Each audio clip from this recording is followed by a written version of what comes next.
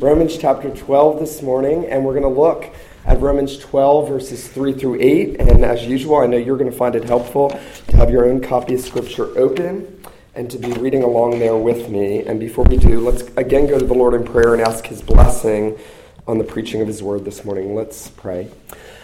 Father in heaven, we thank you that you have given your word and that you have exalted your word above all your name. And we thank you that it's by this word that we are made wise unto salvation.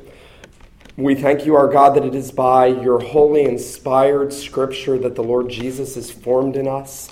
By faith, we pray, our God, that you would accomplish all your purposes this morning. We pray that you would grant humbling grace and invigorating grace and reviving grace this morning. We pray that you would transform our minds and hearts. We pray that you would give us a clear sight of Christ. We pray that you would make us to feel our need for him. We pray that you would be at work in every mind and heart in this place this morning, young and old, rich and poor. We pray, our God, that you would be glorified and that we would be satisfied and transformed into the image of Christ. We pray these things in Jesus' name. Amen. We're looking this morning at Romans 12, and we're going to read verses 3 through 8. And there the Apostle Paul picking up now in this applicatory section where he has given that general principle that we are not to be conformed to the world, but transformed by the renewing of our minds, now says in verse 3, "For by the grace given to me, I say to everyone among you, not to think of himself more highly than he ought to think, but to think with sober judgment, each according to the measure of faith that God has assigned. For as in one body we have many members, and the members do not all have the same function, so we, though many, are one body in Christ, and individually members of one another. Having gifts that differ according to the grace given to us, let us use them. If prophecy, in proportion to our faith. If service, in our serving. The one who teaches in his teaching. The one who exhorts in his exhortation. The one who contributes in generosity. The one who leads with zeal. The one who does acts of mercy with cheerfulness. The grass withers, the flower fades, but the word of God endures forever." Well, in 1742 and 1743, just a year or two after the Great Awakening, Jonathan Edwards wrote what has become one of the most profound writings on spiritual pride and how it manifests itself in the subtleties of spiritual pride that's ever been written in the history of the church. And how this came about was that Edwards was almost single-handedly used to usher in the Great Awakening by his preaching in Northampton and elsewhere in New England, and seeing a great manifestation of the outpouring of the Spirit of God. Multitudes were converted in towns and villages. Numerous people were converted under the same preaching. People were crying out over their sins. They were crying out over the fact that they understood for the first time, having sat for years and years and years under preaching, understood for the first time that they deserved eternal damnation and that God had sent a Savior, and they saw their need for Christ, and they cried out for redemption, and marvelous things were happening. And as the Great Awakening cooled, Edwards started to notice that, especially in his own congregation and in Northampton, in the town in which he ministered, that there began to be this pattern of spiritual pride rising up. And in one of his sermons, Edwards says to his congregation something along the lines of, "It's remarkable to me that Christians and you will admit that a Christian has not been healed of all sin, and yet somehow think that you've been healed of your self-righteousness. Somehow think that there's no more self-righteousness." And so Edwards, in a section in a book he wrote called Some Thoughts on Religious Revival, has one section dedicated to spiritual pride, and it's beautiful, and it's very nuanced. And some of the things that Edwards says as he starts to unpack this, he says, "Spiritual pride is the main door by which the devil comes into the hearts of those who are zealous for the advancement of Christ." It's the main door by which the devil comes into the hearts of those who are zealous for the advancement of Christ. And he'll talk about how those who have had the greatest spiritual privileges, those who have been given the greatest knowledge, those who have been given the greatest gifts, are oftentimes those who are most liable to fall into spiritual pride. But then Edwards, being unparalleled pastor that he was, realized that there might be those there who realized they didn't have as many gifts and they hadn't had as many experiences, and they might start looking down at those who were being puffed up with pride. And so Edward says this, and I think this is remarkable. He says, when any person appears in any respect to be noticeably excelling others in his Christian walk, odds are 10 to 1 that it will immediately awaken the jealousy of those about him. And then he unpacks the danger of spiritual pride in those that don't have many gifts, and how they start to look at others and they start to think, well, who do they think they are? And they go around and they do this and they talk about this, and who do they think they are? And Edward says it's the same sin, and it's the same root of the same sin in the same hearts of the same people, though they may be manifesting it in different ways. Now, I tell you that this morning because I think the Apostle Paul sets out, at least in verse 3, if not in this entire section, really a warning against spiritual pride, a call to gospel-driven humility, and then a call to gospel-driven humility that manifests itself in service. And notice what Paul does there in verse 3. He starts by saying, by the grace given to me, I say to everyone among you not to think of himself more highly than he ought to think, but to think with sober judgment, each according to the measure of faith that God has assigned. Now, it's interesting. If you looked at this application section and you started to do sort of a skeleton outline of what Paul's doing, he has given us in Romans 1 through 11 all the exposition about who Christ is, what he's done, what privileges you have in Christ. And then beginning in chapter 12, he starts to apply that. He first gives us those big overarching principles in verse 1 and 2. Your life is to be a living sacrifice.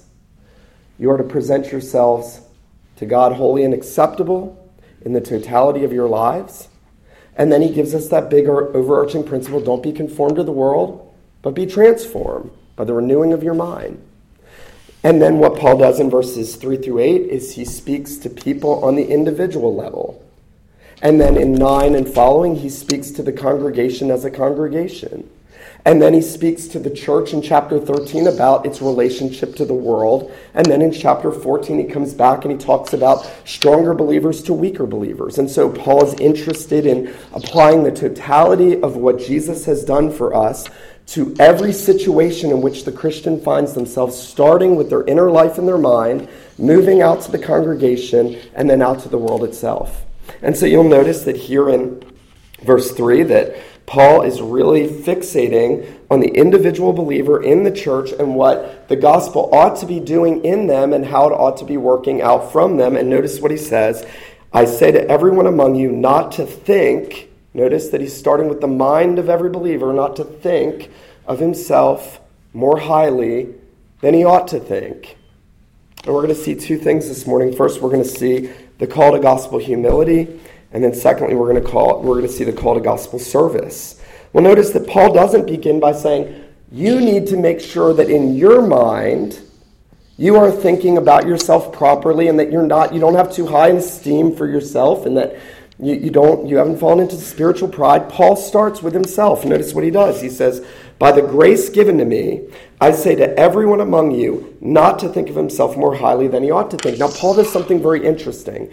Paul actually leads with himself, and he demonstrates in his writing what he's about to say. Paul is the greatest apostle that the world has ever seen. The world was turned upside down through the preaching of the Apostle Paul. He led the greatest church planting movement in the history of mankind. He was singularly used by Jesus to take the gospel to the nations at the fullness of human history. And he has apostolic authority, and he could come and he could say, I am an apostle, and you need to do what I tell you. He could lead with a heavy hand. He could come and he could, as he says in one of his other letters, I could bring a rod, but he doesn't. Paul says, by the grace given to me, notice, by the grace given to me, I say to everyone among you. Paul is appealing to his apostleship. He is calling the people to recognize that he's been set aside as an apostle, but Paul at the very beginning doesn't take one step forward without telling you that everything that he is only by the grace of God. That's the way Paul thought about himself. Paul is essentially giving us an inlet into his mind, how he thought about his own ministry.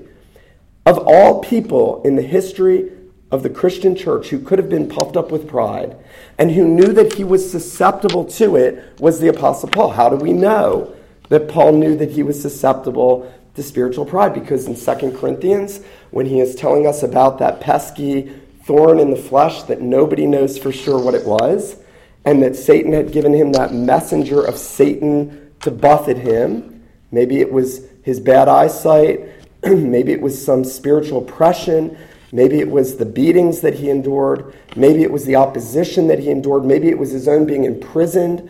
We don't know what Paul's thorn in the flesh was, but this is what we know. Paul says, a thorn in the flesh was given to me, a messenger of Satan to buffet me, lest I should be exalted above measure because of the abundance of the revelation.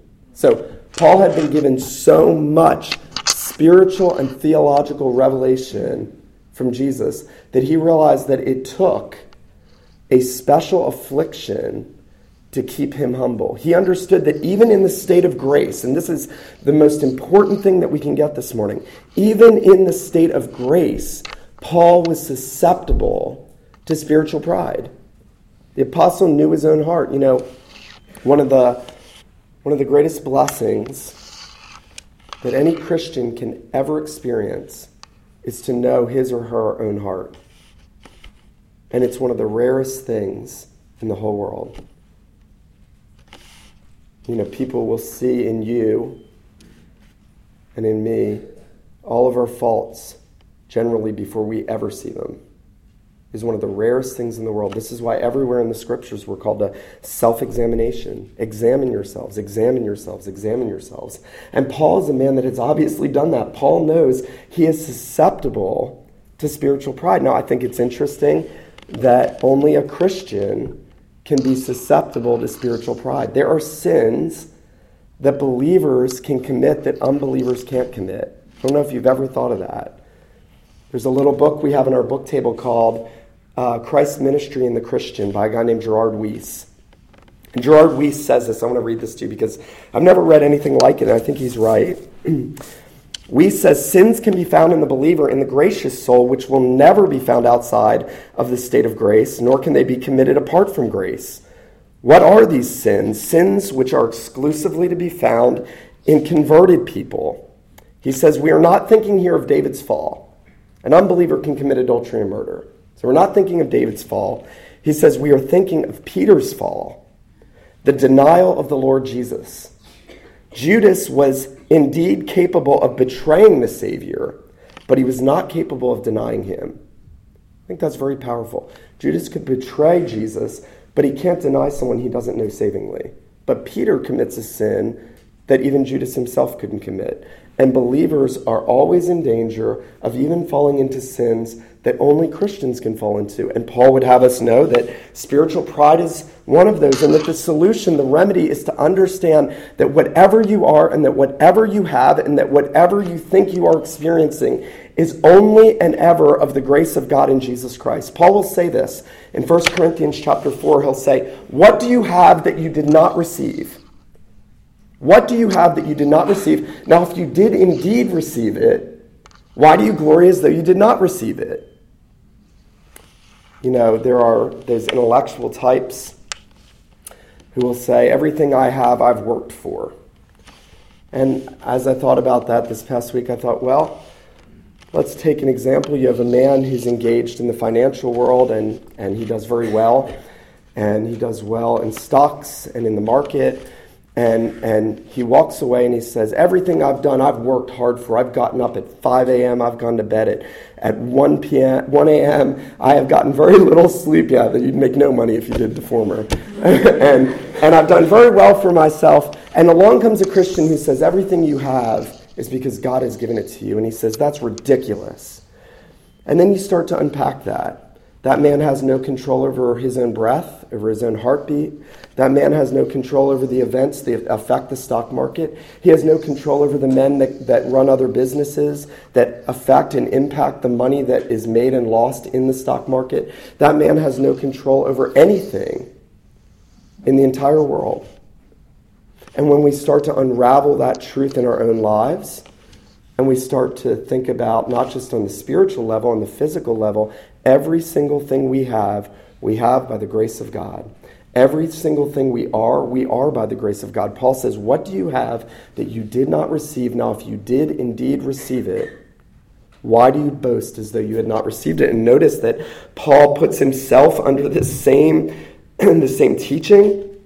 It tells us in verse 3, by the grace given to me, I say to everyone among you, not to think of himself more highly than he ought to think, but to think with sober judgment. Now, there are counterfeits. There are lots of spiritual people who will tell you that humility is just realizing that you're nothing and nobody and have nothing to contribute to anyone. That's not humility. That's actually pride. So in this teaching that Paul sets out, there's great nuance. Paul says, on the one hand, don't think more highly than you ought to think. There's an oughtness in how you're to examine the gifts that God's given you, your place in the body, the experiences that you have. There's an oughtness. You ought to be able to examine yourself and say, I realize that God has done this in my life. I realize that he's given me this desire. He seems to have given me these gifts. I want to use them for his glory. They all come from him. And that helps us to settle into our place in life and in the church and in the world and to be content.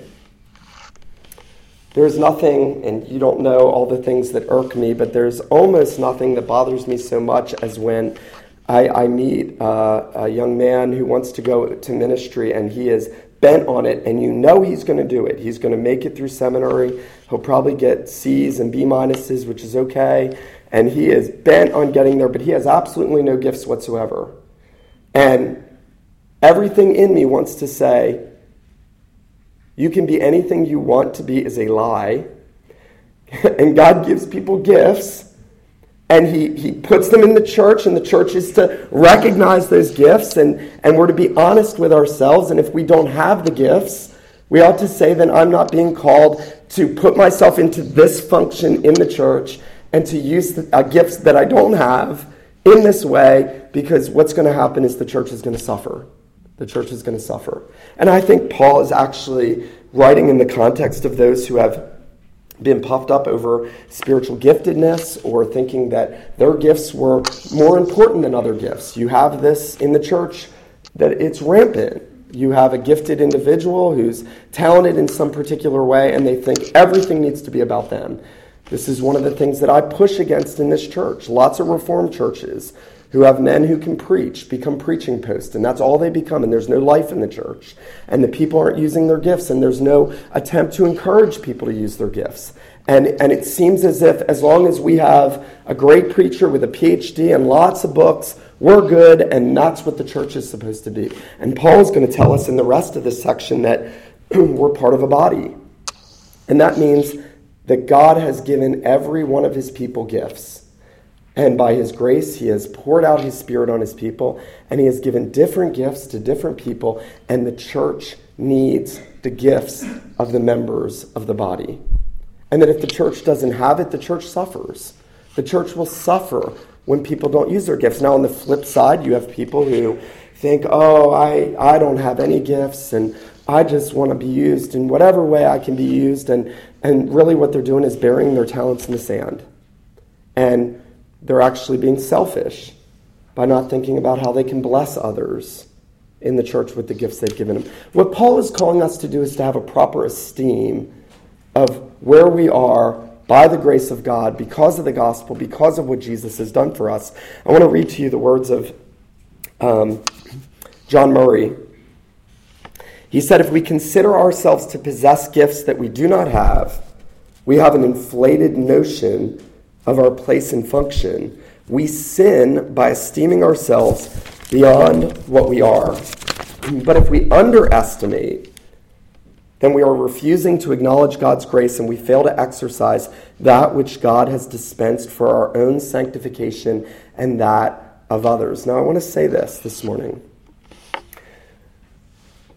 Lots of people have a difficult time discerning what they're called to do in the world, what their vocation is. What has God called me to do? Where should I be in vocation? Where should I be out in the world? And I think a lot of people have the same problem in the church.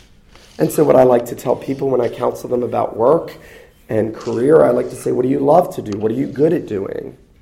What does it seem comes natural to you? Are there things you enjoy doing? I don't think that we all end up doing jobs that we just love and find complete fulfillment in. It's a fallen world. God has a tendency to put difficulties and trials in our way at every step, in every sphere. And yet, we're to ask ourselves, what am I good at? What do I excel at? I think in the church, you've got to ask that same question. Are you good at calling people and encouraging them? Do you like to have people into your home? Do you like to visit people when they're sick? Do you have a burning desire to teach the people of God? What have others said to you? You know, I really love this about you. I love how you're always like this. I love how you always speak encouraging words. You know, do you have administrative gifts? Are you a very organized person? Are you a person that likes to think ahead and look out for pitfalls? And whatever it is, God has wired you. And, you know, I tend to think the spiritual gifts that the Holy Spirit pours out on his people are commensurate with those natural gifts God has already given them. I think that's a very helpful way to enter into this. The spiritual gifts that Jesus Christ gives you, because they all come from him, by grace, are oftentimes him taking gifts he's already given you and heightening them and amplifying them. I was probably 7 years old, and I came home from school. I lived in Pensacola, Florida at the time. I came home from school one day and rushed in, and my dad and John Skilton, the Greek professor at Westminster Philly, were sitting down at the table, and I remember telling them everything I learned at school that day, just unloading, just dumping the back dump truck. I would just thoughtlessly, you know, dumping everything I learned at school on them that day. And my dad telling me, Nick, you know, calm down. I guess, Dad, calm down. And I'll never forget John Skilton saying to my dad, he has gifts in teaching, you need to foster them. I think that's how it works. That's generally how it works. All of you have gifts. Every one of God's people have been given gifts by God. Every one of you is necessary in the body. We're going to talk about that in service in a second. But the trick and the key is to not think more highly of yourself than you ought to think, not want something, some position in the body that God hasn't given you. You know, we're going to move in here in November to elder nominations at New Covenant. That means there are going to be men that God will raise up who he's gifted and qualified and will call to be elders in this church, to be pastors in this church. And I have never, ever been in a church my entire life where there has not been men who shouldn't be elders that made it to be elders in the church because they thought more highly of themselves than they ought to think. They thought, I want a position that God has not called me to have. Maybe their motives were to be seen. Maybe it was to have some supposed power or control. But it was not for the well-being of the body. It was selfish motivation, and it ended up hurting the church. And then there are other men who have evident gifts in pastoring. And people tell them, have you ever thought about eldership? And they say, oh, no, I've never thought about that. And then somebody else comes in the church and they say, I really think you'd be a good elder. Have you ever thought about, no, I don't want that. And they sheepishly stay away from it. And so what Paul would say to us is that we have to learn to think soberly. We need to learn to know ourselves. We need to know our strengths and our weaknesses. We need to realize where God is putting us. And we need to think properly about our own role in God's church. I want to read to you this quote I found very helpful because it's not just self-examination, but it's you examining yourself in light of the gospel, in light of who Christ is, in light of what Christ has done for you. Eric Alexander says, true self-esteem, about which a great deal is spoken of in our modern world, is not the result of some form of manipulation of our thinking, like the sort of thing that you get in the positive thinking movement where you look in the mirror in the morning and say, day by day, in every way, I'm getting better and better. And then you try believing that, and then the mirror is inclined to give you a nice raspberry. He says, true self-esteem comes from drawing near to the cross of Jesus Christ. I'm going to read that again. True self-esteem comes from drawing near to the cross of Jesus Christ. You know, when we enter in on the subject and we start to say, okay, I need to examine myself and I need to think about myself in the proper way, the first thing we should think is, Christ has died for me. That's what Paul says in Romans 1 through 11. Christ has died for me. When I was an enemy of God, Christ loved me and gave himself for me. Christ has made me his son or daughter. I have been adopted into God's family through Jesus Christ. I am an heir of eternal life. I have the hope of everlasting life before me. The greatest thing you can know about me is that Jesus Christ has loved me and given himself for me. And that's where true self-esteem comes from. And that's where proper thinking about ourselves comes from. And when we forget that, and we start to think, I'm so-and-so, they should respect me because I'm so-and-so, or I have gifts in this, they should respect me because my gifts are in this, and they don't seem to want to use my gifts, then we've already forgotten the proper way to think about ourselves. The totality of our lives should be, Christ has redeemed me, and here's the beauty of it. That's true for every believer on the face of the earth. The greatest thing about you, if you're in Christ, is the greatest thing about me in Christ, is the greatest thing about every other believer in Christ, and it's where we find all our identity, and where the proper biblical self-esteem comes, and where we learn to fit in the body to use our gifts. We have got to learn, as Eric Alexander said, to draw near to the cross of Jesus and to be able to say, what I am worth is what I am worth to the God who gave the blood of his only Son for my salvation, and that is a great deal. You know, I tend to think in every relationship we have, forgetting that is the root cause of all of our problems. When there are tensions in marriage, the root cause of it is I have forgotten what I am worth is what I'm worth to the God who gave the blood of his Son for me. And what my spouse is worth is what she's worth because God gave the blood of his Son for her. And what the person in the church I don't like so much is worth the blood of the Son of God to God the Father.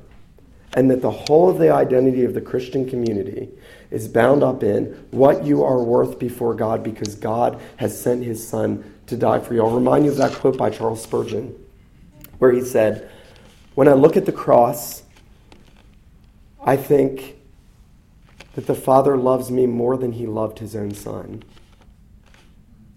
And that is humbling.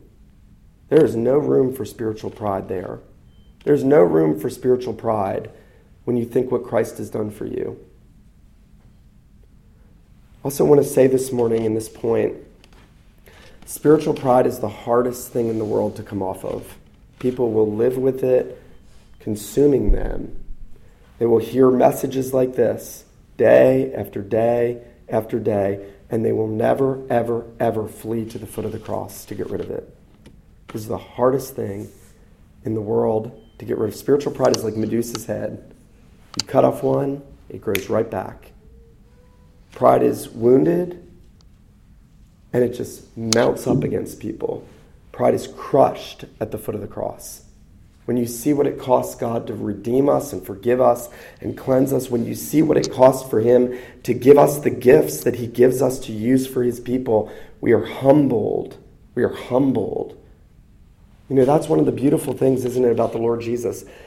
The only way Jesus ever described himself was, I am gentle and lowly in heart. Did you know that? That's the only way the God-man, who is just in infinite power, who will say on Judgment Day, depart from me, I never knew you, to multitudes for all eternity, comes to redeem his people, and he says, I am gentle, I am lowly in heart. This is why Paul could say, have this mind in you, which was also in Christ Jesus, who being in the form of God, did not consider it a thing to hold on to be equal with God, but made himself of no reputation. Beloved, if Jesus Christ could make himself of no reputation, can I not make myself of no reputation?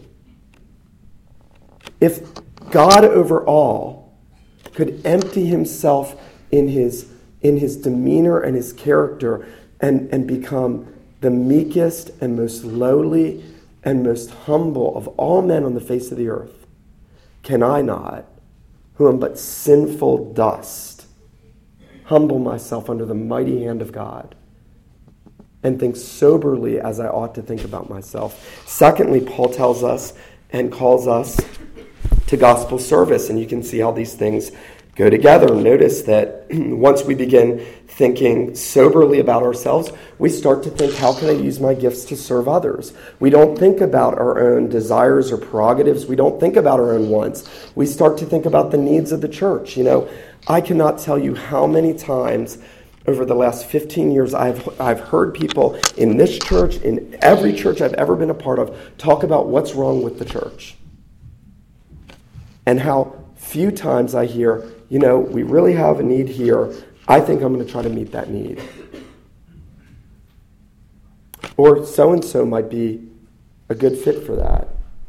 And I'll tell you this, when I hear it, and I do hear it in this church, when I hear people say, so-and-so would really be a good fit for this, it's one of the most beautiful things in the world, because you see the body thinking about itself. You see the body thinking about the needs of the body. That's the point, right? Paul finds this great illustration about the body, and he uses it everywhere. That's a mark of a good preacher. He finds one good illustration and uses it constantly. And when we start to think that we are members of the same body, and that the body has needs, and that the different members all serve those needs, we are going to seek to fulfill our role in the church. Here's one of the beautiful things about this. Paul actually starts all the application in the book of Romans by saying all of the Christian life begins in the church in which you are. All of it begins there. Not in parachurch ministries, not out with other believers. All those things are fine. They all have their place. But Paul says it begins in the body of which you have become a member. God has called you to use your gifts and to serve and to do it diligently. Notice the way that the apostle tells us. He says, each according to the measure of faith God has assigned. As in one body we have many members, and the members do not all have the same function. So we, though many, are one body in Christ, members of one another, having gifts that differ. According to the grace given to us, let us use them. If prophecy, in proportion to our faith, if service in serving, the one who teaches in teaching, the one who exhorts in exhortation, the one who gives in generosity, the one who leads with zeal, the one who does acts of mercy with cheerfulness. Now, I think there's a word here. Paul's not saying that we just go and then we serve begrudgingly. There's another danger. There's a danger for people to begrudgingly use their gifts. Well, I've got to do this because, Nick's up there telling us this and I feel bad now, so I need to do this. And Paul would say, no. He who preaches, using the gift in the proportion of the faith God has given him, he who teaches, he who gives, generously and cheerfully and diligently serving and using all those gifts. Now, there's two things in this set of list. Really, everything in the church and service in the church falls under one of these two umbrellas. Either spiritual gifts that benefit others spiritually, or gifts that benefit the body in their physical needs. Look, if you categorized all of those things, you would see that really what you have is the gifts of elders and deacons. That's the easiest way to put it. Jesus Christ is Savior of soul and body. And so when the one who in himself has everything necessary for soul and body distributes gifts to his people, he does so under those two categories. And every need of the church, every need in the church can be summed up in those two spheres. Either the spiritual well-being of the people that we are united to, or the physical well-being of those people. And so you have to ask yourself, has God given me gifts in teaching? Has God given me gifts in exhortation? Or has God given me gifts in mercy and administration? And do I like to think about the needs of others physically? Do I like to help prepare meals? One of the beautiful things about New Covenant is that we have committees and ministry teams that meet all of these different things. And we have people that serve in those, and we encourage everybody in the church to get involved in that. And we encourage everybody to play a part and everyone to think about how to benefit the body. And, there's nothing sweeter. I'm going to put her on the spot this morning. There's nothing sweeter than when Donna Walters tells me, I've got everything under control for a meal. And I haven't even talked through any details. And I don't even know all the details. And Donna has already gotten everything together and organized everything. And that's how it works in the body. We play our parts. We fulfill our roles. We serve in the capacities we can serve. And here's what happens. When that goes on, the church prospers. The church prospers.